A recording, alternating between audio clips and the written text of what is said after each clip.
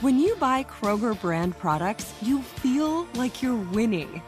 That's because they offer proven quality at lower than low prices. In fact, we guarantee that you and your family will love how Kroger brand products taste, or you get your money back. So next time you're shopping for the family, look for delicious Kroger brand products, because they'll make you all feel like you're winning. Shop now, in-store, or online. Kroger, fresh for everyone. Live Nation presents Concert Week. Now through May 14th, get $25 tickets to over 5,000 shows. That's up to 75% off a summer full of your favorite artists like 21 Savage, Alanis Morissette, Cage the Elephant, Celeste Barber, Dierks Bentley, Fade, Hootie and the Blowfish, Janet Jackson, Kids Bop Kids, Meghan Trainor, Peso Pluma, Sarah McLachlan. Get tickets to more than 5,000 summer shows for just $25. On sale now through May 14th. Visit LiveNation.com/Concert Week to learn more and plan your summer with Sean Paul, Sum 41, 30 Seconds to Mars, and Two Door Cinema Club. AT&T connects an ode to podcast. Connect the alarm, change the podcast you stream. Connect the snooze, 10 more minutes to dream. Connect the shower, lather up with the news, sports talk, comedians, or movie reviews. Connect with that 3-hour philosophy show. Change the drive into work and traffic so slow. Connect the dishes to voices that glow. Thank you to the geniuses of spoken audio. Connect the stories, change your perspective. Connecting changes everything. AT&T. Worldwide. From the streets to the yard, to the boulevard, gangsta chronicle. But all right, y'all. All across the USC, Compton, Watts, Bay to LA.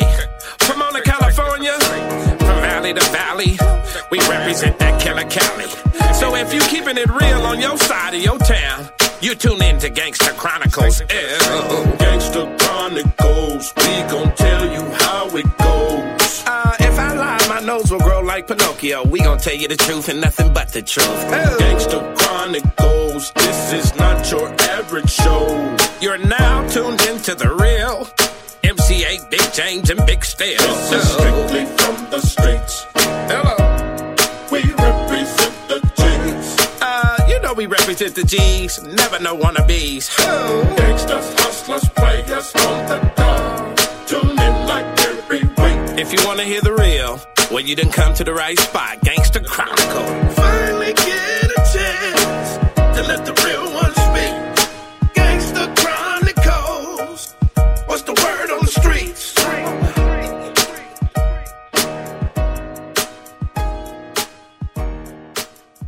Welcome to the Gangsta Chronicles podcast, a production of iHeartRadio and Black Effect Podcast Network. Make sure you download the iHeart app and subscribe to the Gangsta Chronicles. For my Apple users, hit the purple mic on your front screen, subscribe to the Gangsta Chronicles, and leave a 5-star rating and comment. What's up, everybody? Welcome to another episode of Gangsta Chronicles, and I'm with my homeboy tonight, Big J. You know, unfortunately, our other brother, MC8, incapacitated at the moment. He's going to be all right. He's in the hospital right now. We ask all y'all out there to keep my man in prayers, and also keep our brother Reggie Wright in prayer. There's a lot of stuff going on right now, dog. Well, let it be known clear that 8 don't have COVID. He just up under something else.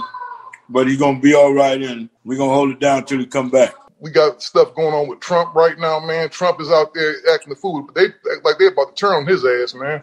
Well, they should. They should. And you know, there's a lot of shit going on with that, like inciting a riot and then 5 people done got killed. These motherfuckers is basically getting away with it. Ain't nobody been charged with murder yet. You know what I'm saying? Crazy. Yeah, it's crazy because motherfuckers died on here, man. You know what? Not to be rude, man. We got a special guest tonight, man. We got our boy TQ in the building with us, man. Yeah, I'm in here. What's up? Somebody is going to take the fall for this, man.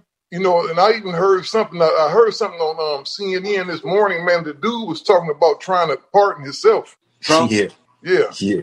Well, he was pre-warned not to do that. Don't even try that. But Trump doing what he want to do, but he just showing the people how he getting down, and he just being 100 with it. But one motherfucker don't dictate, and this is what he doing, dictating shit right now on how he want to run shit or what people should be doing because he want them to do it, and he shouldn't be allowed that. I couldn't do that. Oh no, shit! None of us could. Hell you know, no. So I just think it's all full of shit. You know, you incite a riot and 5 people die in the process of that. and you just lock motherfuckers up, but ain't nobody being charged with the murders. If I killed a police officer in the midst of a crime, they finna put my ass on death row. They finna do me bad. Oh yeah, exactly. And then you know the other component that you got with that, bro. You are in a government facility. Right. You are inside a government facility, and I think correct me if I'm wrong, but I think if you go to a government facility and do something, man, ain't that like worse? Yeah, it is worse. Gotta be. It is. Yeah, something ain't right though, man. I've been to that building before, man. That place is fortified. There's so many people in there with guns constantly. Like, how could that just happen like that? I think it's because that way of thinking then infiltrated some of them police. And you got 12 of them that's being looked at. 2 of them done resigned. Trump had them motherfuckers in his pocket, and he let them walk on through. There you go. Ain't nowhere in the world you can just walk on through that motherfucker like that. Ain't no way, and bro. They did that. Oh, no, that's what I was thinking, because I've been to the Capitol building before, too. And if you know, T, if you walk close to that grass to somebody from Secret Service, hey, you got to get back. You can't just walk in there like that, man. So for 2,000 not just that, look up on that roof. All them guns pointed at you. Man, constantly. Ain't no way, dog. Ain't no way. It ain't no way, man. So he has something to do with that. And see, these people know, and now all of them is kind of turning their back on him. No, they're like, oh, he went too far. And a lot of them people are genuinely upset, though. Yeah, real talk. If there is, they need to show it, and they need to show people that regardless of the color of your skin, you're gonna be dealt with accordingly if you cross the line like that. Real talk. Look at Black Lives Matter.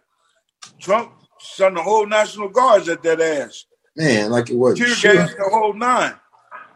You didn't see none of that shit, and then the cold part about it, you see the white boys macing the police. Yeah. Snatching them. Man, that wouldn't have happened. Somebody would have got shot. Somebody would have got shot. On live TV. Right. It would have been a whole lot of deaths, man. So, you know, that's an ongoing thing, man. I wanted to holler at you about some stuff, though, T. That's why I hit you up, man, because I know you don't do a lot of interviews, so we appreciate you coming on, man. Bro, ain't nothing, my nigga. You started off with a group coming of age, then y'all broke up, and you put, like, one of the biggest records out of the 90s after that. And I always wanted to ask you, how did you come up with that Westside record? I don't know, man. That was organic, man. I walked in the studio, and there was just some good musicians in there jamming. At the time when I walked in there, it was Mike Mosley, Rick Rock from the Bay, and my man Femi Ojitunde. And Rick Rock was playing on the drums when I walked in. Femi was playing on the piano, and they was just playing a melody. And to me, it sounded like they was playing the track to Dear Mama, but they was doing some funky other beat to it. And so I was there to meet Mike Mosley, because at the time I was signed to another label. I was signed to Atlantic, and I was having problems with them. And I was there to meet Mike to do some writing with him. Mm-hmm. And like I couldn't pay attention because I just kept listening to what they was making in there. So I asked Mike, I'm like, man, can I just get on that beat? And he came in when I started writing. He started messing around on the beat machine. And about 15 minutes, man, it was a song. Man, you had some legendary cats in there because Mike Mosley, man, all them cats, man, they held the Bay down. They held music down for a long time. And shit, Rick Rock still going today. Jay-Z and everybody else, man. So you kind of gave them cats they start down. Well, Rick Rock. I mean, they was already popping. They was down here working on some other projects, actually. And then that day when we did Westside, we kind of hit it off. And I just went to the Bay. That's where I kind of kicked off at. I just started recording with Mike and all them Bay artists. And that shit happened for about a year maybe before I even put anything out. I was just doing hooks in the Bay with like all kinds of people, man. Mac Mall and like San Queen and RBL Posse, all of these cats. Just going studio to studio with Mike, really. Working with cats like Sam Bostic, Studio Tone, Ann Banks, all them cats up there I used to work with. So when I actually did an album, that's how 40 and Short and all of them ended up on it, was through Mike and all them. Yeah, big ups to the homie too, Short, E40. Yeah, yes, man. And you know what's crazy, man, is like that you start now it makes sense because I always looked at you like as an R&B singer, but you move like a rapper. Yeah. I mean, that's what I was always around. Really, I didn't after the group, that was like my experience with R&B. After that, I didn't really have no R&B. I was always doing music with rappers. I used to always make music with rap producers. And even when I left, I went to a rap label. So it was always rap. And even before I started doing music professionally, like, I mean, I listened to NWA more than I listened to any of the R&B music that was out at the time. When it came down to R&B, I was into like my mom and them records, which was old shit. It was, you know, Marvin Gaye, Motown, you know, Stevie Wonder, that type of shit. So I didn't really get into like the early 90s or the 80s R&B. It was mostly rap and pop, you know, Michael Jackson and Prince and all. That's the shit I was into when I was young, as far as like singing went.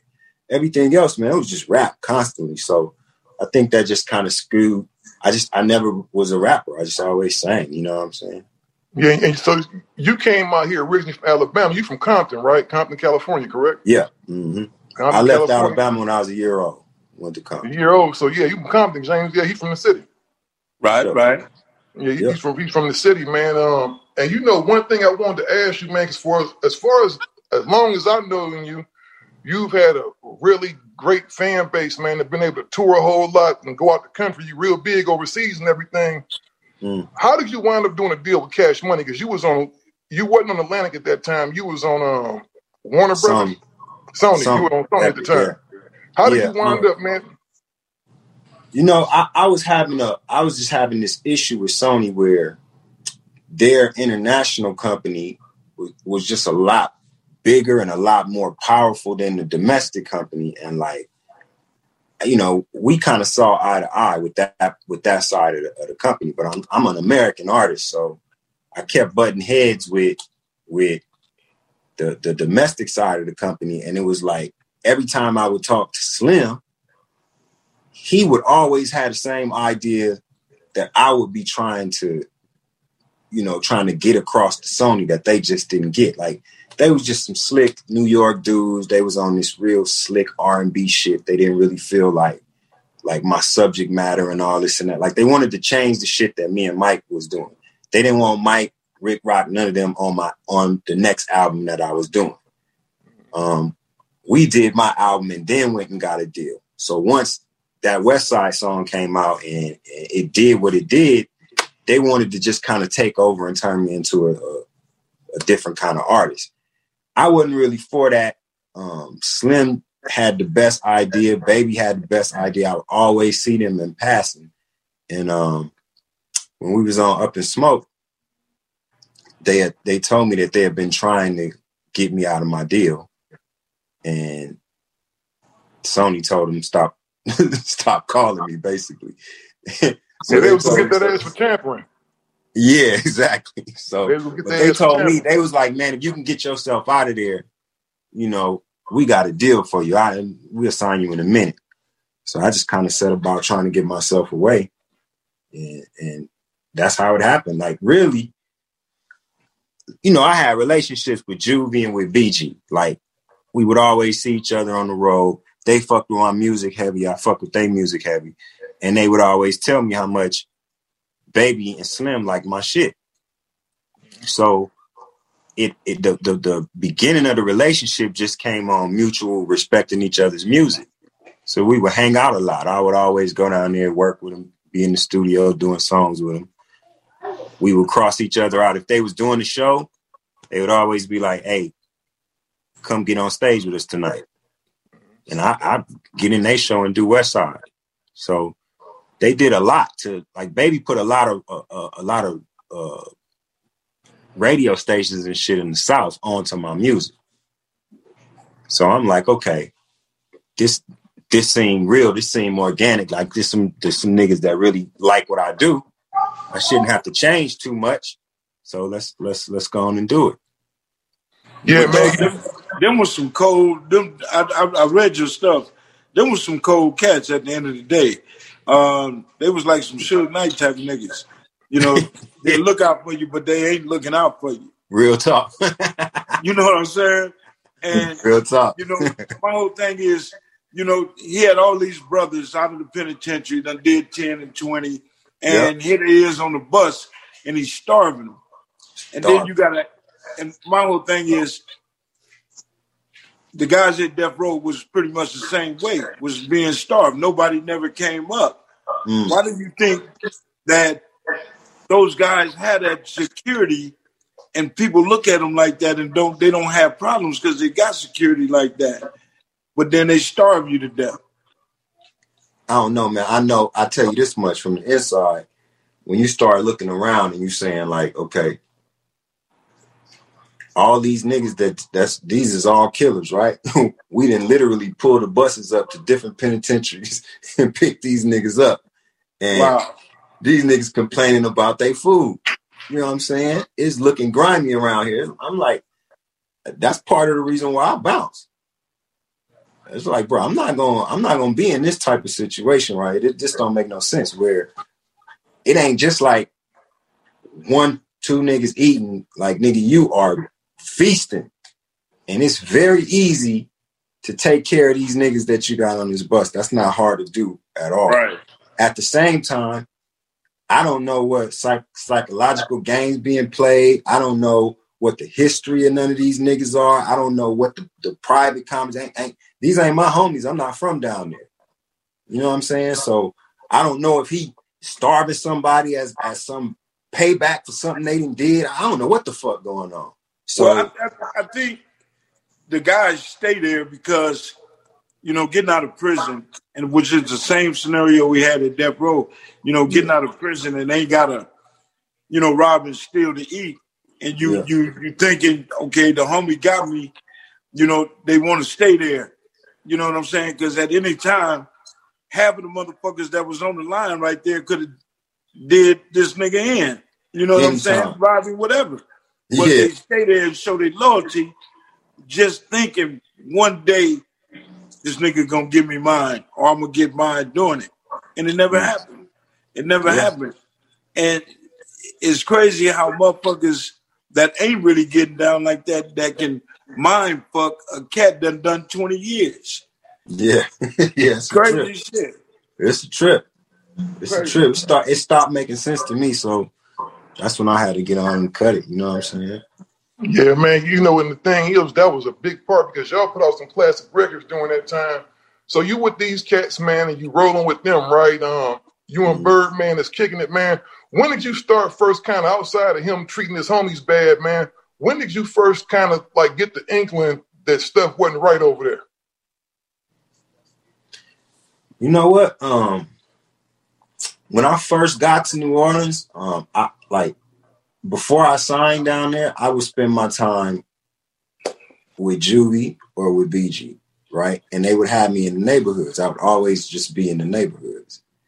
But after I signed, when I actually was down there by myself, I started seeing how, now just imagine you go to a new place where you done linked up with these niggas and they running it. They got big records, you know, y'all doing it. Y'all making good records and everything. But every time you back at home, the people in the city is kind of who loved me already because I was they already played my records down there a lot in the first place.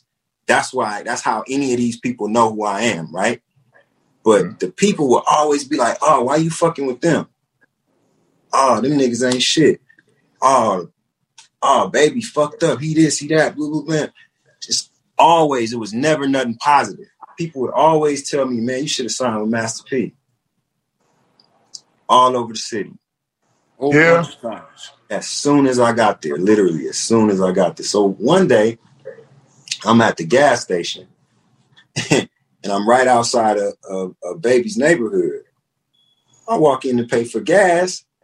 Here come C Murder, Magic, Silk, and some more niggas. All in the store, like in Baby's neighborhood. Now I'm fresh from LA. So you know what I'm thinking in my head. I'm thinking it's, you know what I'm saying? You about to get rushed. Yeah, so I'm like, damn, what is this shit about? Literally, they even say it. Man, I don't know what you signing these fuck ass niggas for. And so you imagine, like, I'm there, I'm the only R&B dude. I'm thinking I'm about to really, like, yeah, I'm about to get it because I'm literally the only singer around here. I'm about to be writing on everybody's shit. And then literally like first weekend, you just kind of get this, it's just like this negative air about the shit, not necessarily within the camp. All that was cool at that point, but the people in the place where they supposed to be holding it down didn't really seem to be feeling them like that. So they had that reputation. I don't know what period this was. Was this about the time? Because Juvenile was the nigga over there for a long time, man. This was in the beginning. Like this was right after his first. This was right after Back That Ass Up. So in between Back That Ass Up and like that year behind that was all of the time when I was like traveling with them, trying to get myself off of Sony and signed to them, basically. Okay, so let me get this straightened out for the people. So you was running with them for a year or so before you even was able to get off of Sony. Yeah, for sure. Like I was still on tour and shit. Like I would do shows and we would be in the same city or we would be close. Baby would send his van for me or send a car for me or any of that. And sometimes I would do my show, then go to their show. So it was just times when we would just at first. Like I said, it was just a respect of the music. You know what I'm saying? A nigga would call me, hey, man, why don't you come down here? I want you to get on a couple of records with a couple of people. So I go down there and write some hooks, sing them. We'd go do a show. Baby always paid me, bro. Always. From the beginning to the end. I never had no kind of money problem with the nigga.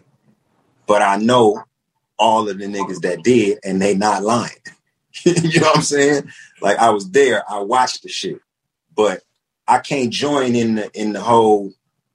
I can't join in the whole conversation about not being paid because he acted funny one time with my money at the end, and my lawyer got involved, and I got my shit quick. That wasn't nothing but like a little 30-day delay. Since then, it ain't never been no problem. Before then, it ain't never been no problem. But I'm not here vouching for the nigga saying that he ain't, you know what I'm saying? Because I done seen how he even did other people. He was just testing you at that time. Probably so. Yeah. Probably so. You know what I'm saying? But I got common sense though, man. It's like if it's like the walls start closing in. And when you from somewhere else and you around some niggas and y'all just different, it ain't necessarily good or bad. It's just that it's different. You're looking at it from a different eye, you know what I'm saying? So I'm paying attention, and I'm like, this shit that ran its course. At the end of the day, what I did while I was there, I'm gonna have for the rest of my life because it was all writing, it was all publishing shit. You know what I'm saying? Right. I didn't have to really get into. I never signed my publishing to them or none of that kind of shit. So I didn't have to it was a lot of desperation. A lot of times niggas make fucked up decisions because they desperate, they got mouths to feed or whatever the fuck. And they go, all money ain't good money. And luckily I was in a position where I had some ownership of my shit, even the shit that I did with them. So it was just kind of easy to make the decision. This shit don't look right. You take my ass home. You know, you were in a different situation than those other guys because he had those other guys since they was kids. Right. And they kind of came into the business with him. You was a veteran already. You had already put out a couple records. You knew the game already. So then you came in lawyered up. I'm pretty sure when he met those other guys, it was on some homie shit, and they just started doing homie business, and it never got past the homie business. He was just giving them whatever they could be comfortable. And sometimes, when you're a kid, you accept that. Then what happens is, like, you look at Wayne's situation. Wayne is 30-some years old now. And Wayne, was around when he was 14, 13. Yeah, it was cool. It was cool to walk around back then with $2,500 in your pocket and a little compressor, whatever it is that you're driving in. But as you get older and the records ain't selling like they used to and the shows ain't coming, because Wayne stay on the road, man. But that money ain't coming like it's supposed to. And you start kind of looking a little bit like, damn, man, I've kind of been getting fucked over a little bit. Yeah. Yeah. You got to look at it happens. And then you can, if the way I was looking at it is like, I kind of heard some horror stories going in, but at the same time, I knew I was protected as far as my copyrights and publishing with. Anything I wrote was gonna be mine, like regardless. That was whether I signed to them or whether I signed to somebody else. That's what it was at Sony. It wasn't no way I was gonna go backwards. You know what I'm saying? But my thing was, they came to me like, man, we expanded. Like we about to do some real big shit. They start stretching out and grabbing people from everywhere. That's when they signed Gilly, when they signed Mac.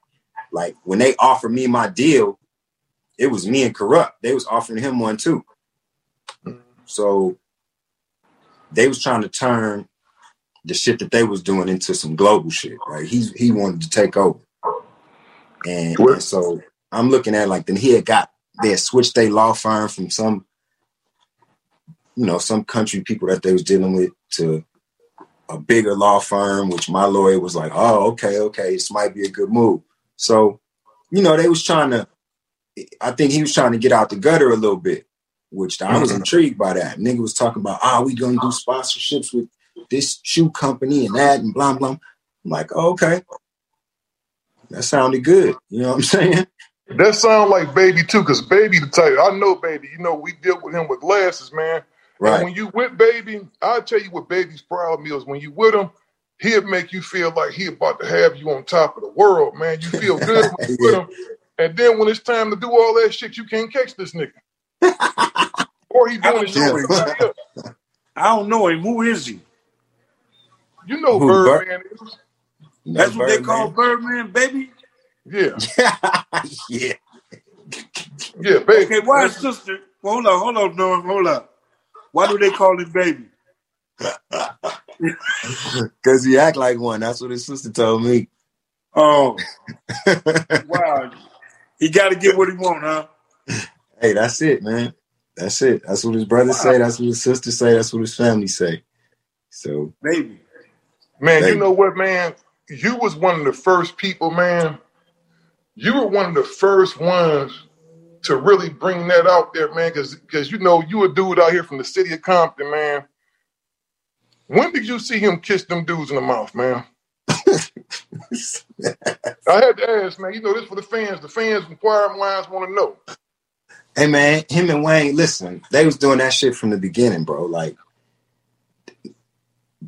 Wayne used to call Baby Paul, and Baby used to call Wayne son. I ain't never hear them call each other their names. It's always Paul and son. I saw Baby kiss his son, Brian, just like he kissed Wayne. So, to me, this shit was weird from the first time I saw it. I used to tell them it was weird. They used to laugh at me because it used to stress me out. And they didn't give a fuck. And anytime I would get the clowning or talking about it, Baby would be like, nigga, that's my son. I don't give a fuck about what you got to say about it or what nobody else got to say about it. That's my son. And I'm going to kiss my kid in the mouth. And what the fuck I'm going to say? But then when you do that shit in public and you got all these people around watching, come on, man, you putting us in a position where people got to come to me asking me about why y'all kissing. I don't really want to be in a position to be explaining that to nobody. Yeah, for real, because here it is, 20-something years later, you still explaining it to niggas. Still got to explain it. And it's like somebody caught a picture of them doing it at this video shoot. Baby and Puffy had a video shoot. And one of them photographers caught him doing it. And like, I'm on the edge of the picture making a face at him because all of the girls from the video shoot is watching them doing this shit. And Wayne is about to leave, Baby telling them bye, just like they do every day.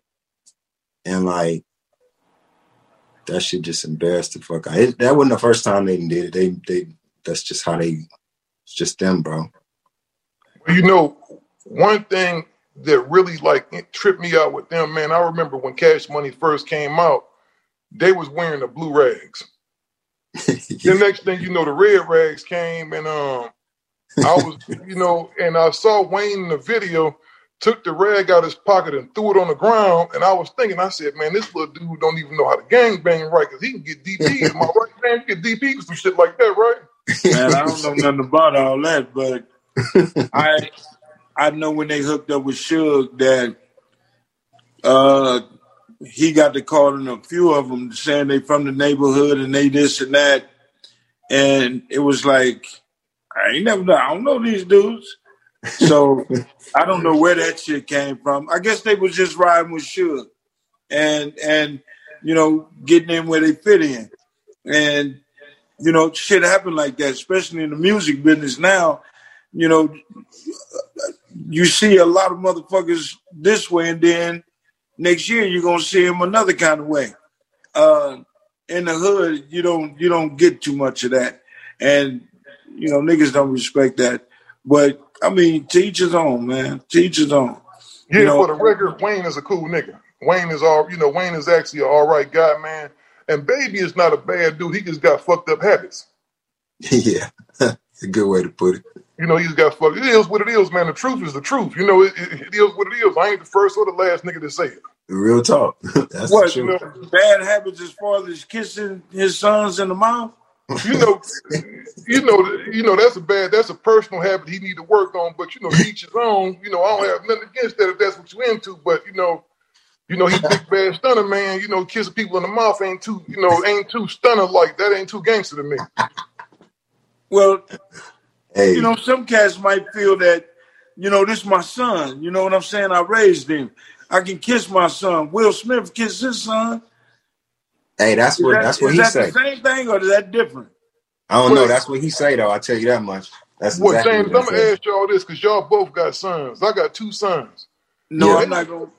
When they was little kids, I kissed them on the cheek. I have never kissed neither one of my sons in the mouth. I did when they was little, like babies. I did when they was little kids. That's different. When they babies and you do that, it's different. But once my sons got past like 4 and 5, dude, it was always pounds. My son see me now, it's a pound. What's up, pops? You know what I mean? Yeah. I still kiss him on the cheek though. I ain't kissing the nigga. Kiss him on the cheek ain't nothing wrong with that. But to have another man, because I don't know if people know, James, them niggas they was lip locking. Yeah, it was what? They was. Now, if you're tongue kissing, if you use tongue, bro, I don't think they were tongue kissing. Nah, them niggas weren't tongue kissing, bro. What the fuck you mean lip locking? You lip locking shit. Still, you got to clean that shit up, bro. Yeah. Oh, yeah, up. This is what I mean when I say lip lock. I'm not gonna grab my son like this and go like this. Them is lips touching, man. Yeah. Oh yeah, they was for sure lip touching, kissing, bro. They kissed. But I'm saying, I can't say I got used to it. You can't never get used to it, but the nigga answered it the same way. Anytime I said anything about it, and it just became a joke because they literally didn't give a fuck what I thought or what nobody thought because they just that's that. And Wayne was just like, baby, nigga, that's my paw. I don't give a fuck what you talking about, TQ. Baby would say the same thing. One thing, man, I got to give them guys because Wayne was with him for a long time, so Baby is like his father figure. That's why it was so and that's why it was so kind of puzzling. Cut up. Yeah, his phone. Yeah, that's some crazy shit, man. Kissing your son. Yeah, when it ain't really your son. And it ain't your son. It ain't your son, for real. That takes you to a different, puts you on a different level. Real talk. Yeah, man, I peeped you out there riding on that bus with them cats under that condition. Man, I couldn't have fucked with it like that because if you ain't treating me right while we out here, you ain't gonna treat me right when we get to the hood. Real talk. And that's probably how some of them people was getting at you. Like, these niggas ain't shit. You know what I'm saying? They ain't looking out for their people. Exactly, so, man. You know how many times, it's been many a time, a nigga on the bus and came to me like, man, can I get some fries or something to eat? Mind give me something to eat? You know what I'm saying? The fuck? And we just came off fucking tour, nigga. We on our way back to this nigga done passed out bags of money. Like, what? Them niggas on that bus didn't get shit? What the fuck? Like, come on, man. And that's the bus full of killers? Nah, this ain't gonna last. Somebody on that bus should have stood up. Nigga, you need to break bread. Man. We're gonna stop this motherfucker right here. You know what I'm saying? And, it's fucked up because at the end of the day, they wind up back in the hood and these niggas keep pushing. Right. No, but you know what? I'll say this much, though. I saw the nigga not too long ago, and it was some of the same niggas. Still there. So I don't know what you say about that. You know what I'm saying? Maybe the nigga got his act together. Maybe he didn't. Maybe them niggas stupid. Maybe they ain't. I don't know. But I know it's some of the same niggas. So that's the same thing with Suge. You know, motherfuckers don't know what else to do. Is that what it is? Yeah. Time has changed. I mean, they got to be making enough to live then. Yeah, they getting something. Plus, man, Death Row had motherfuckers getting a little raggedy ass check, still with their little hustle out there selling crack on the corners and shit. When you fucking with the industry like that, or fucking with a nigga that's making money like that, if you come to get me, you telling me you come to take me out the hood. Right. That's what you should be doing. But it don't go down like that. And then, you know, a lot of motherfuckers was coming and going, but then at the end of the day, the ones that was your killers, man, I ain't going nowhere. And they was selling out the homies, they ride or dies, niggas they broke bread with, to stay on the motherfucking on board with this dude. God damn. And money is a motherfucker, but you know, some cats feel like they gotta do what they gotta do to be relevant. You know what I'm saying? And that is a cold way to be. Ain't nowhere in the world a nut ass nigga can run 15, 20 motherfucking killers. It ain't supposed to happen like that. Nah. Not at all. No, it ain't. Not at all. Well, I think, big bro, what it goes back to is what you was saying earlier, James. It's always that hope. Because, see, as long as you got that hope, you already know ain't shit shaking in the hood. You know what I mean? So you would rather almost be on the road because you get to go to some places and shit like that. But you would think, man, with all the bread Betty was getting, what was they per diem like on the road? I'm pretty sure their per diem was like $1,500 a day or some shit like that, wasn't it? Oh, no. You know what? I honestly don't know. Because, like, I didn't ride the bus with them niggas. And, like, my pay scale wasn't like everybody else's because I made most of my money for writing shit. Mm-hmm. You know what I'm saying? Like we would do the tours or whatever, and I make the little money on the tours or whatever. But in the studio, Birdman is relentless. Like, at the time when I was there, like, that nigga was about that catalog, songs on top of songs on top of songs. And the more I was in the studio, the more the nigga would pay. So that's where I wanted to spend all my time. So a lot of times they would be off doing whatever they doing, and I'd be with Fresh, or I'm with Jazzy, or I'm with somebody making the music. Mm-hmm. And I didn't get paid at the same time as them. Like, none of my shit was like theirs.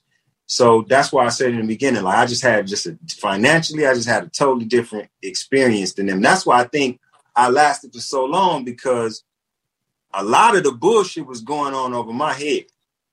Like, we would literally go to the mall and tear the motherfucker down. Every nigga come out of there with boxes and boxes of shit, right? It looked to me, at least at first, like everybody was fine.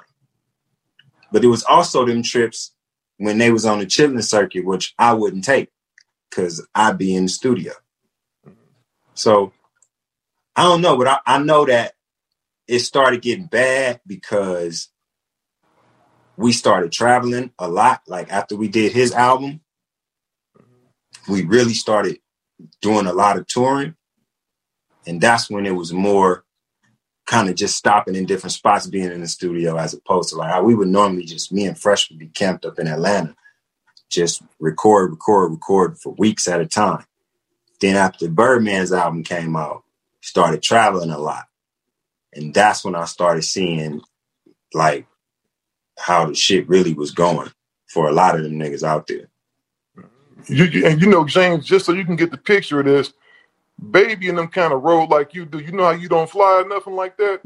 Them dudes stay on that bus, man. They are on that bus 365 days a year. I don't blame them. Yeah. With bags of money. Them dudes don't give them no planes at all. So, you know, you got two of their biggest people, man. To me, and for the record, we seeing a lot of negative stuff about Cash Money. Now, it ain't negative, it's just the truth. But one thing I will say, Cash Money has had a strong hold on rap since the 90s.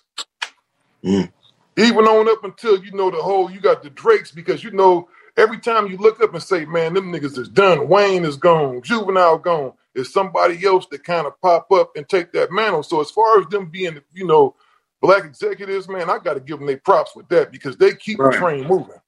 They keep the train moving for sure. But you think about how much bigger they would have been, because one thing about it, their level of production hasn't been the same since Fresh left. So you would think, if I'm going to pay anybody, I'm going to make sure this motherfucker Manny stay straight. You would and think. I'm going to make sure Wayne be cool. You know what I mean? And that's the whole shit about it, because everybody that's in there and that's managing people, they should think like that. You would think you would take a Tupac and sit his ass on the shelf somewhere and keep him out of harm's way for everything and anything. You would think, all of these guys, I don't know if they motherfuckers just befriending each other and just get too loose with it, but you got to think about what's making you money. Real talk. If you lose what's making you money, you ain't gonna make no money.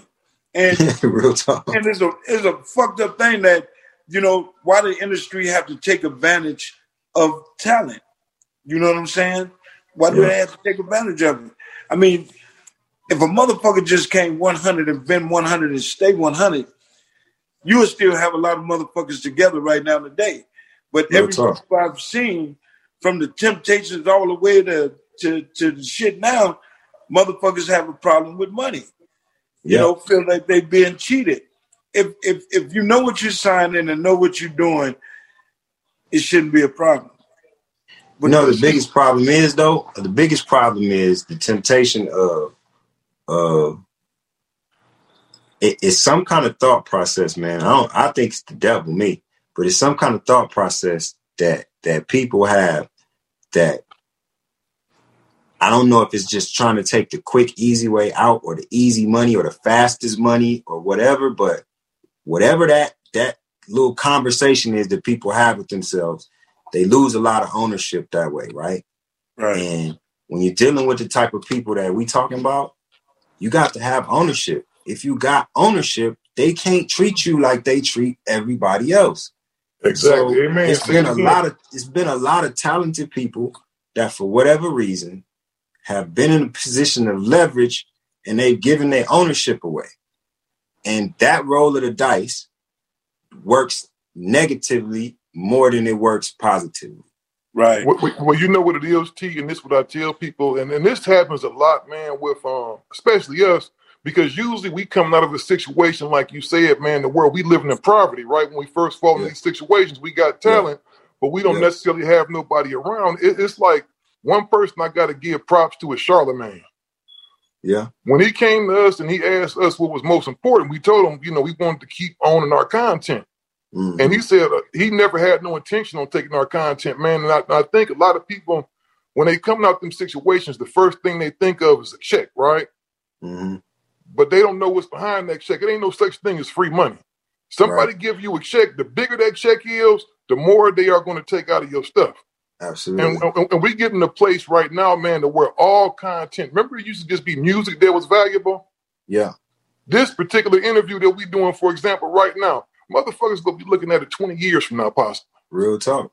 20, 30 years from now. So now we in this thing to where you have to be really careful and cautious, to all y'all out there. When you are jumping these situations and endeavors, don't just think about how much money you go give me up front. You can go earn your money. You can work for your money and make plenty of money. You know what I'm saying? You have to really look behind the things, behind the details, because a motherfucker's word ain't shit. It's whatever on that paper. Yeah, exactly. But you got to look at cats that want to get it quick, get that quick money, opposed to being taught how to let your money grow.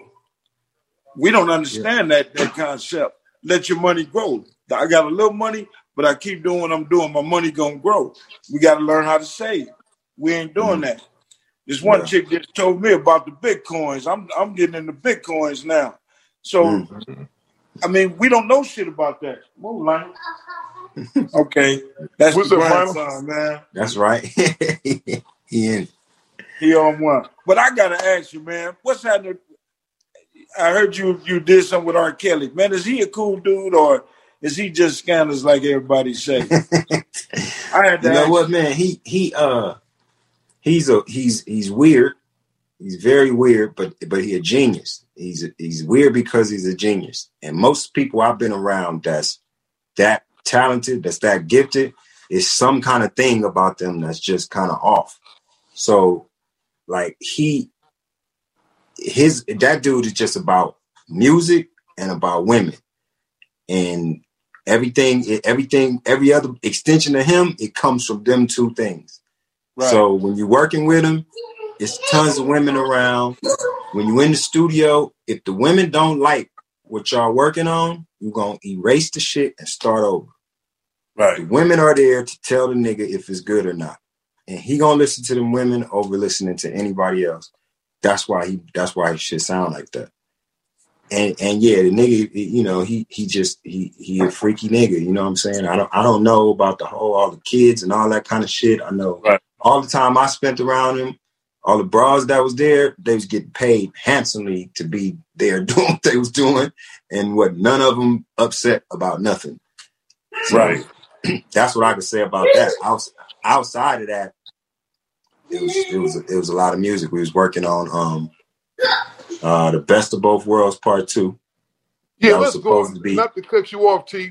You're going right into what I was about to ask you. That was supposed to be you and Birdman, wasn't it? It was supposed to be Birdman and R. Kelly.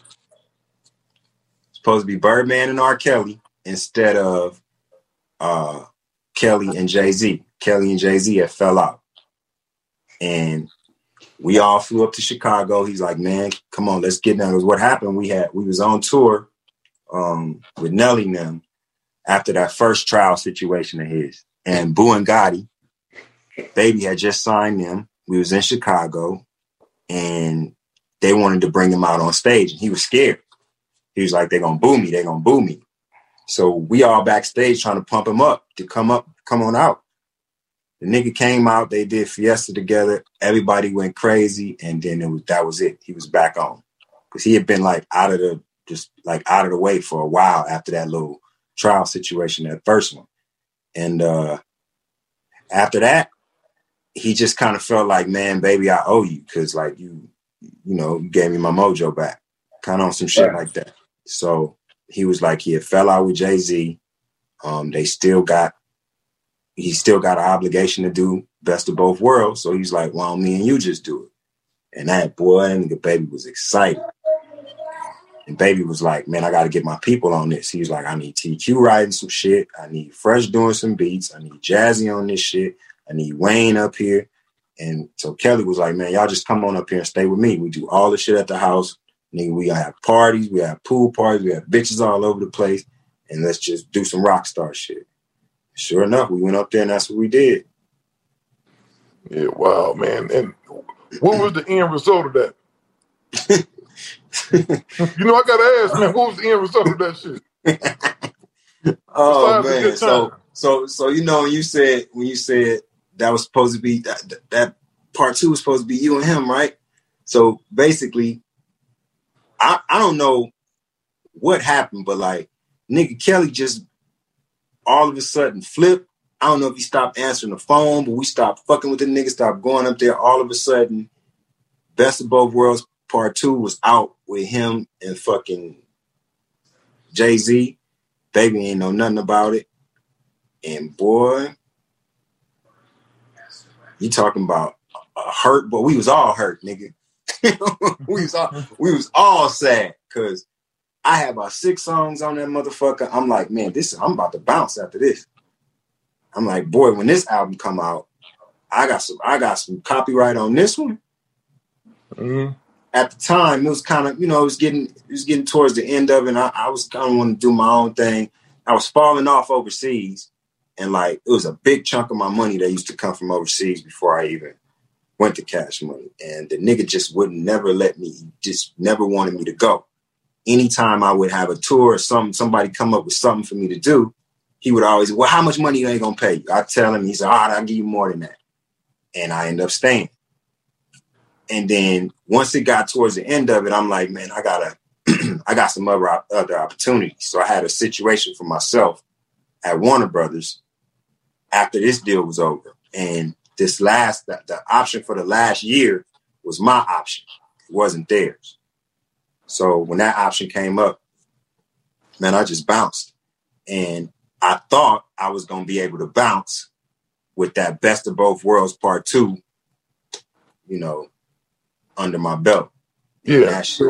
R. Kelly is a cold ass nigga then. Oh, that nigga low down for that. But again, like, I don't know what happened behind closed doors. I know Birdman was shocked. As far as he was concerned, he was shocked. We was all shocked because the album was the shit. If I could have got away with them songs, nigga, woo, them niggas had a masterpiece. I don't know where them songs at. I don't know who got ownership of them or what, because I ain't heard them nowhere. But like, them niggas had a banger. And this was at the time. At the time, Baby was on some. Looking back, I think he was kind of hurt behind the Hot Boys. He felt like they did him some kind of way, which they didn't. It's kind of the other way around. But the nigga was just in this mode where this nigga turned down so many people. He could have had T.I., he could have had Jeezy, Bone Thugs, Webby and Boosie, Jagged Edge. Man, there was so many artists that could have signed the Cash Money that's like popping right now that he literally was like, nah, Slim, I don't want to sign them. Oh, so he could have had all of them. He could have had Jeezy and all of them? Hell yeah. He could have had 50 Cent. Hell yeah. He could have had so many people, but he's just like, he's telling niggas no, left and right. Who that sound like, Jay? Damn. Who that sound like? I ain't gonna tell you who it sound like, man. You know what it sound like. Yeah, man. You get me in trouble with this shit.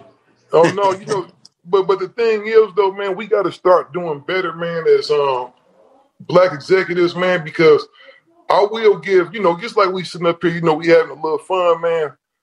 Baby and Slim, they've done some incredible things in the game, man. You can't dispute that. And, even with R. Kelly, man, his situation is unfortunate, man. But this is what I think with a cat like R. Kelly. R. Kelly can't read or write. A lot of people don't know that. Right. R. Kelly kind of like how T said that R. Kelly is weird. R. Kelly kind of thinks like a 15, 16-year-old kid. Mm-hmm. That's how his mind is. So I think that's what the thing is, man. He probably feels more comfortable with around younger people. I wasn't there, so I ain't gonna never sit up and accuse no man, allegedly, he's doing some other stuff. But yeah, to me, even with his situation, them parents knew what they was getting into. You let your daughter go up here and audition with R. Kelly. Come on, man. Man, listen, I done spent time at the man house. I done spent time working with the man. I got songs with the man. It's been tons of women around the place. And at the same time, I wasn't there all the time.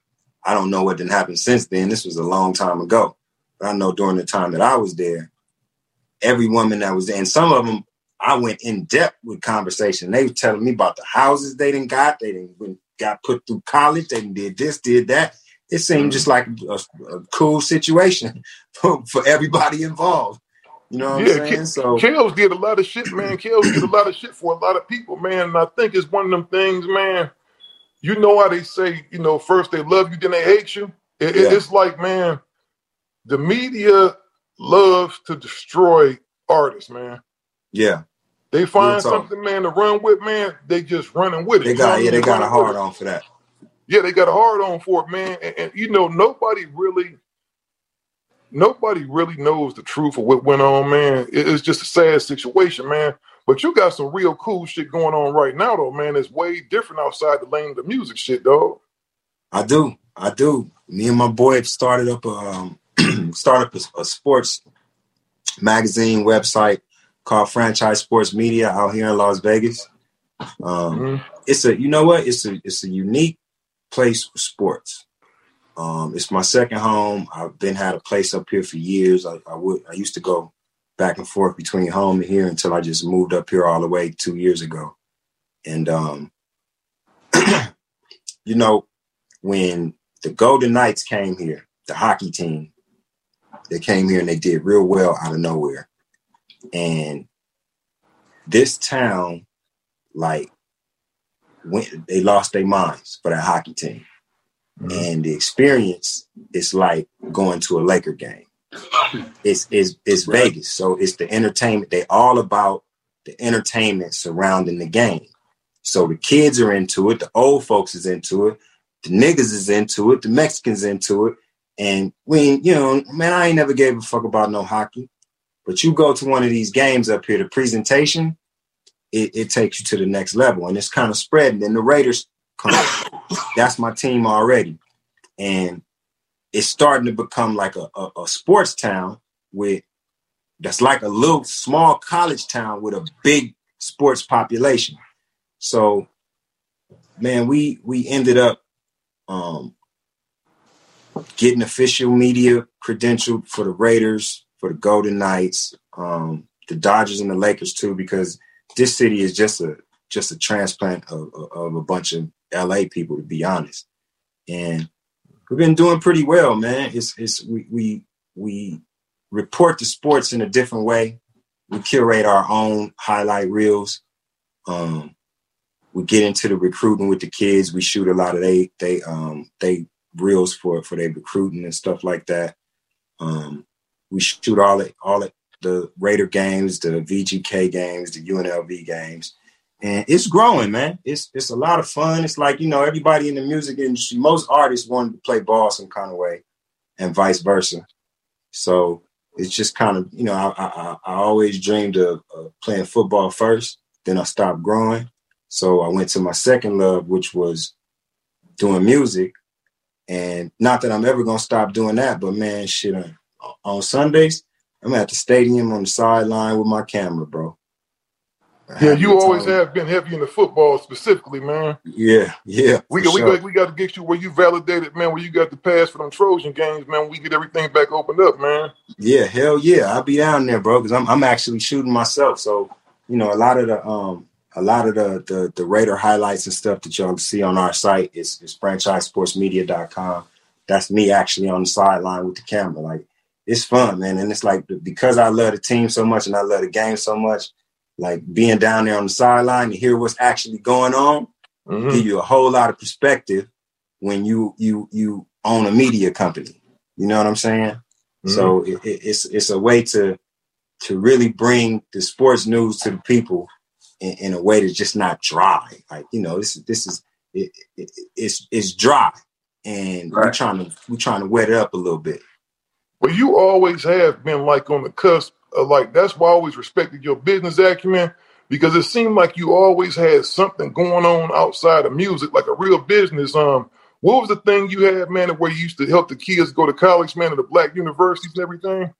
Yeah. NCR, National College Resources, Black College Expo. Man, it's expanded now. It's like, it's huge. But you was around when it first started, though, still. You was one of the first people I talked about. I talked to you about it. Are you still doing that? Yeah, we're still doing it, man. It's just it's gone to the point where my manager is just it's at a different level now. It's like 14 different cities. We done got 200,000-300,000 kids in school over the time that we've done it, and we have these expos basically where kids could just come to this expo, bring your transcripts, bring your SAT or ACT scores, and literally get signed up right there. What we do is we have the colleges that come and participate. We have them waive all of their application fees and all of that other stuff. Mm-hmm. And the kids just show up, and it's just kind of like, for lack of a better word, it's like a meat market, but it's a meat market for the kids too. You can literally go and interview schools for the experience that you want. And it's been working, man. It's like, it's just, the more you expand, the more you find a need. A lot of these kids will qualify to get higher education if they want to, but they just don't have the information, which is the bridge to get them there.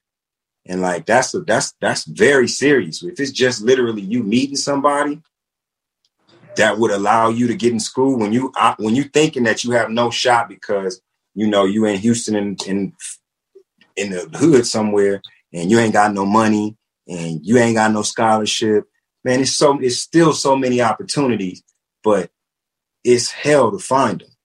So it's all about linking these kids with people, man. And listen, bro, it's some horror stories as far as the situation that Black children, Black teenagers are in today. And I'm talking about before the pandemic.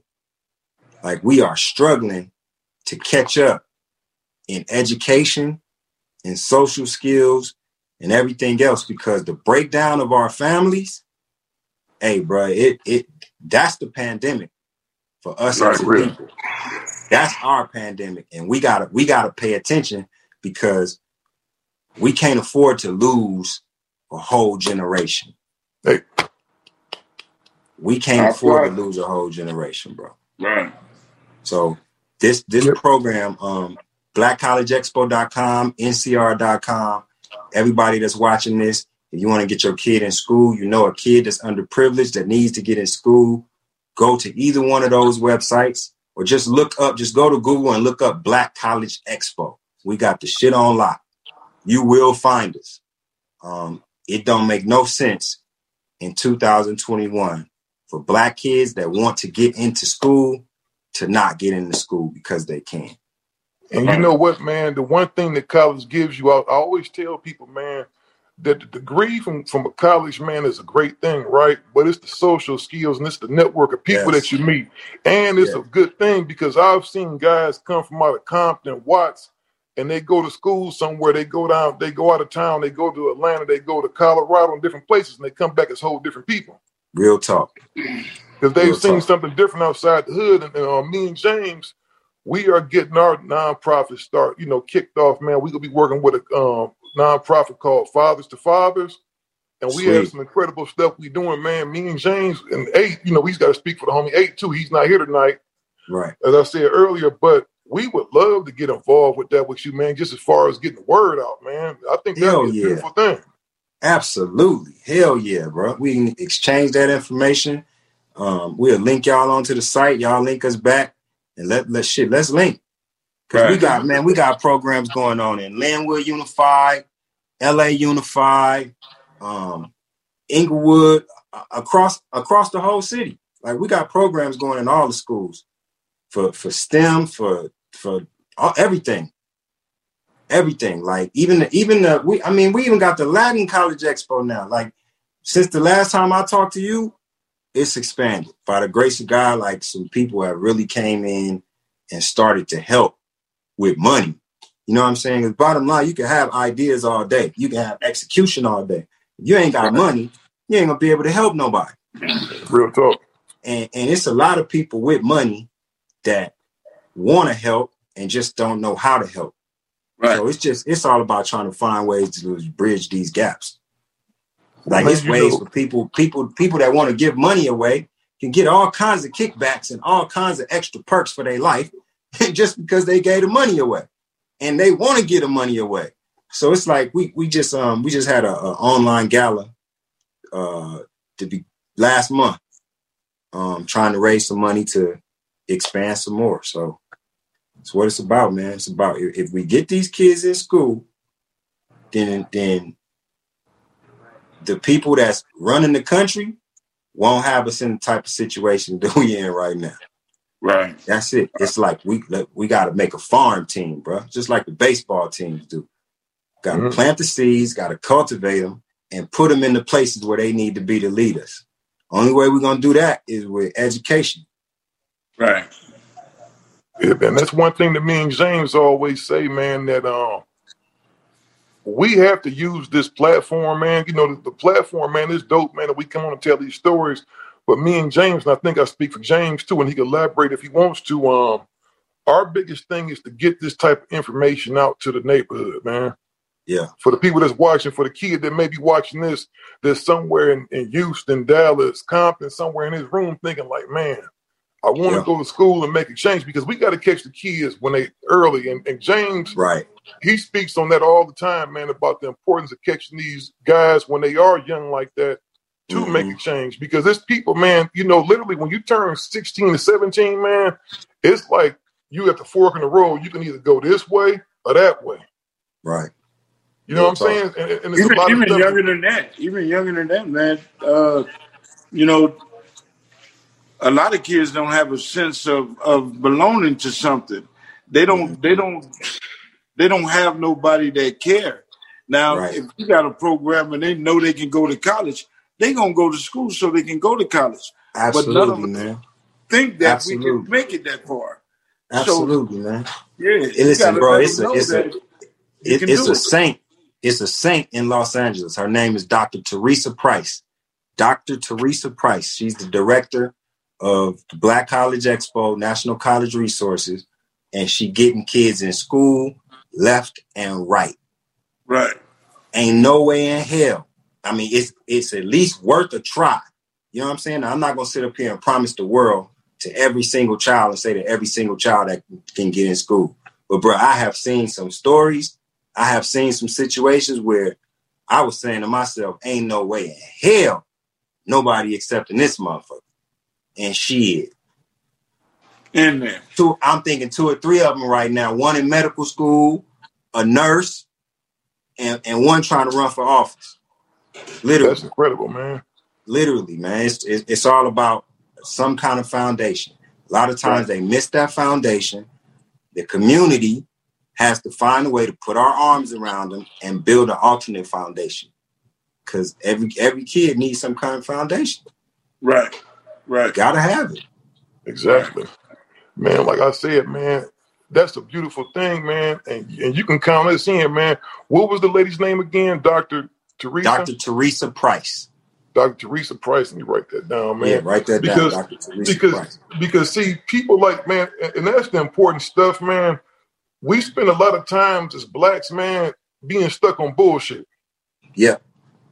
You know, because somebody will skip over all this good information that we're giving right now, and they want to go back and hear us talk about, you know, oh, Birdman was doing this, and R. Kelly did this. You know, they want to hear the bullshit. You know what I mean? Yeah, so we got to give them a little bit of that to give them the stuff like this. You know, real talk. But that's a beautiful thing, man. And any way we can be involved and help, man, because that's our big core mission right now. We are going to actually be going to the city of Dallas. We getting that stuff worked out right now. You know, this COVID stuff makes stuff kind of, you got to move the right way. Yeah. You know, you got to move the right way because everybody got to be safe, man. But that's something, James, we need to bring down there with us. Yeah. We go down there.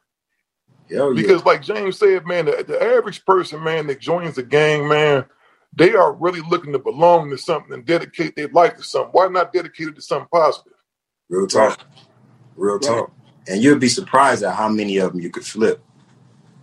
Right. If you just, but a lot of brothers, they don't know that, you know, Levi's and the T-shirt and the khakis and the hat, that's all they know.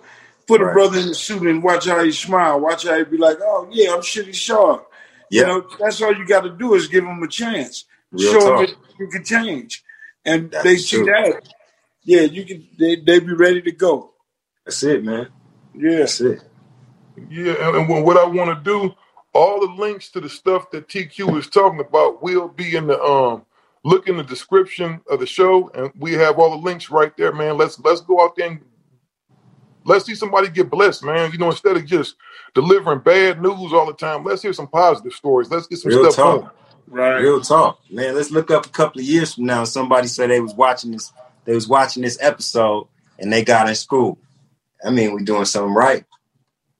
Yeah, exactly, man. Exactly, man. And I'm serious, TXT. I'm gonna be on you.